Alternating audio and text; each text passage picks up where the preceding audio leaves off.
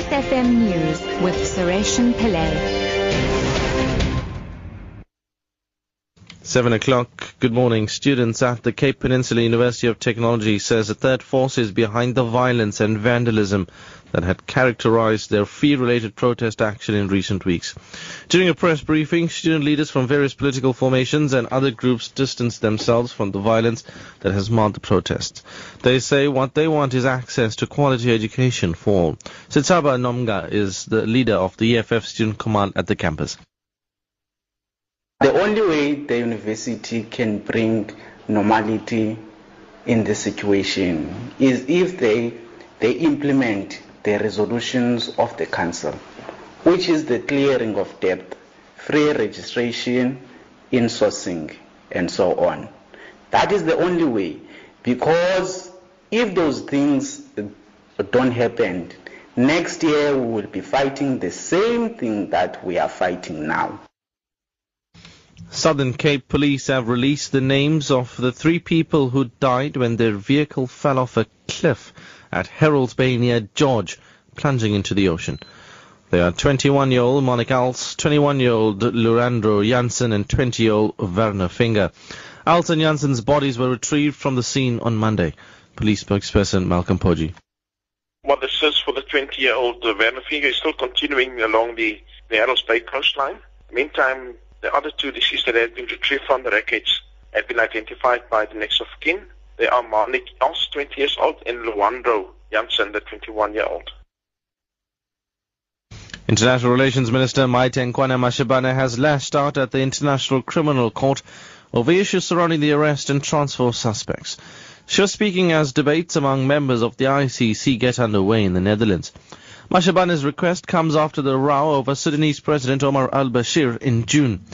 During an AU summit in South Africa, al-Bashir was allowed to leave the country, despite the ICC's arrest warrant for alleged war crimes in Darfur. Jack Parrock reports from The Hague. The International Relations Minister Maite Nkoana Mashabane said that the International Criminal Court is highly unsatisfactory, that the court won't consider some of the issues South Africa wants to be discussed here. The main issue is whether countries should be able to waiver their responsibility to arrest and transfer someone to the court if they have diplomatic immunity. This all relates to the case of Omar al-Bashir, the Sudanese president who visited Johannesburg for an AU summit back in June but was not transferred. The court's been critical of that. Maite Nkoana Mashabane said that this must be discussed. The Bureau of the ICC has put it now on the agenda. Kenya is preparing to host the Pope for 3 days next week in the capital Nairobi. At least 1 million people are expected to attend a mass celebrated by the pontiff and served by 900 priests and bishops. Last-minute preparations are underway in the areas that he will tour. Sarah Kamani spoke to Bishop Alfred Rotich, the chairman of the Pope's Visit Organizing Committee. So far we are happy, and I think we are almost at 87%, and we are looking forward to fill the rest next week. And finally, French authorities say human remains found in the rubble of the flat where a standoff took place yesterday in Paris between police and suspects of last Friday's terror attacks are yet to be identified. Paris prosecutor Francois Molin says the fate of the suspected organizer of Friday's attacks remains unknown. The BBC's Tom Burridge reports. The Paris prosecutor said a new team of terrorists had been neutralized before they could launch another attack. 8 people were arrested by police, but not Abdelhamid Abayoud, the Belgian-born militant who's previously thought to have been in Syria. Unconfirmed reports in the United States suggest he may have been killed during the raid.